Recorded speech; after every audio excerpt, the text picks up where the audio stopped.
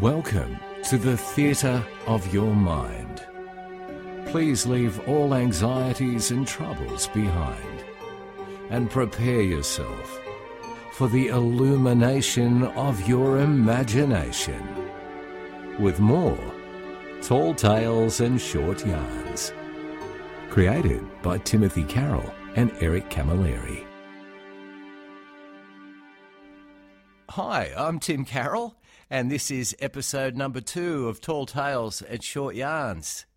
And you, well, I consider you my new friend. I hope you'll try and, as we go through this series, start to feel a little bit the same way about me, man. I mean, hey, what's not to like?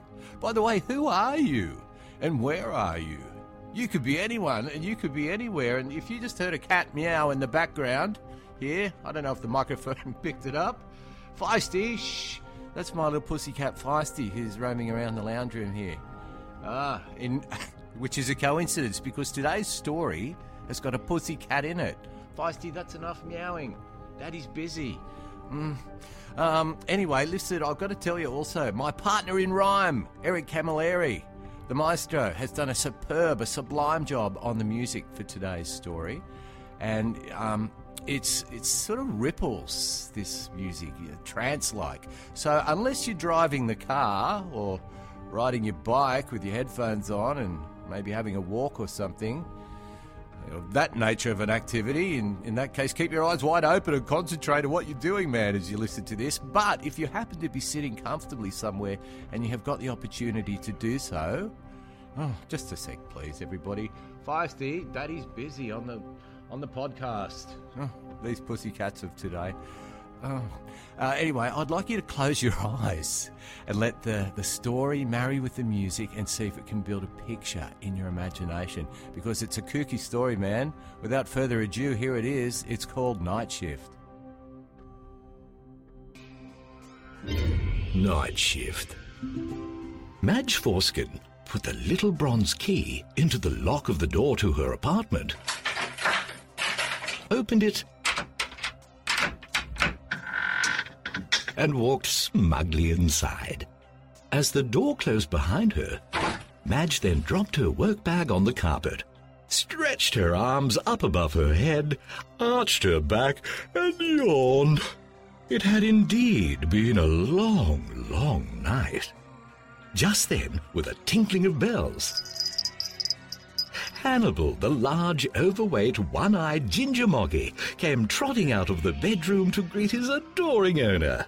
"He's Mummy's good boy," said Madge, as she picked up the fat little furball, lifted him to her face, put her nose to the fur behind his head, and inhaled deeply 3 times.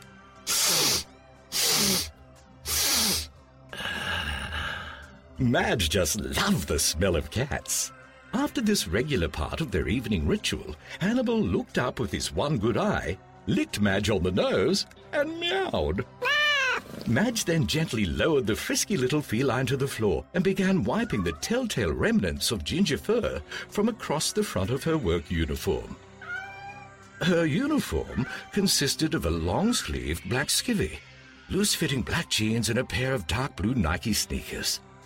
Madge yawned again as she wiped some more ginger fur that had stuck on the little bit of skin between her top lip and her nose. It had been a fairly successful night's work, and Madge was happy enough with the evening's takings. Most importantly, Madge really loved her work. She often thought that it was the kind of career that chose you, rather than it being the other way around. The fat little orange cat meowed again and started to sniff along the thick brass zipper part of Madge's expensive leather work bag, which had been left on the floor over near the front door.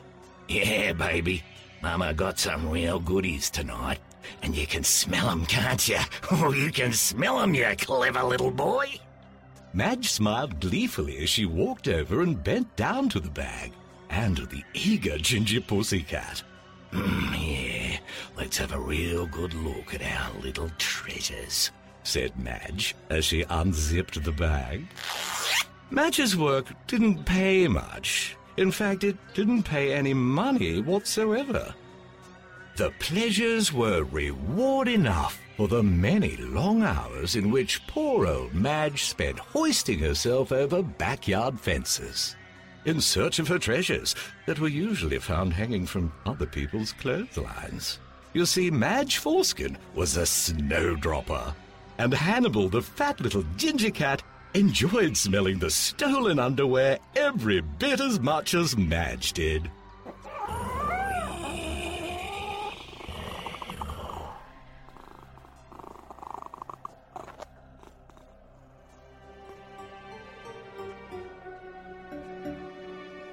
The curtain now must fall upon the theatre of your mind. But until we meet again, just promise to be kind. Thanks for listening to Tall Tales and Short Yarns.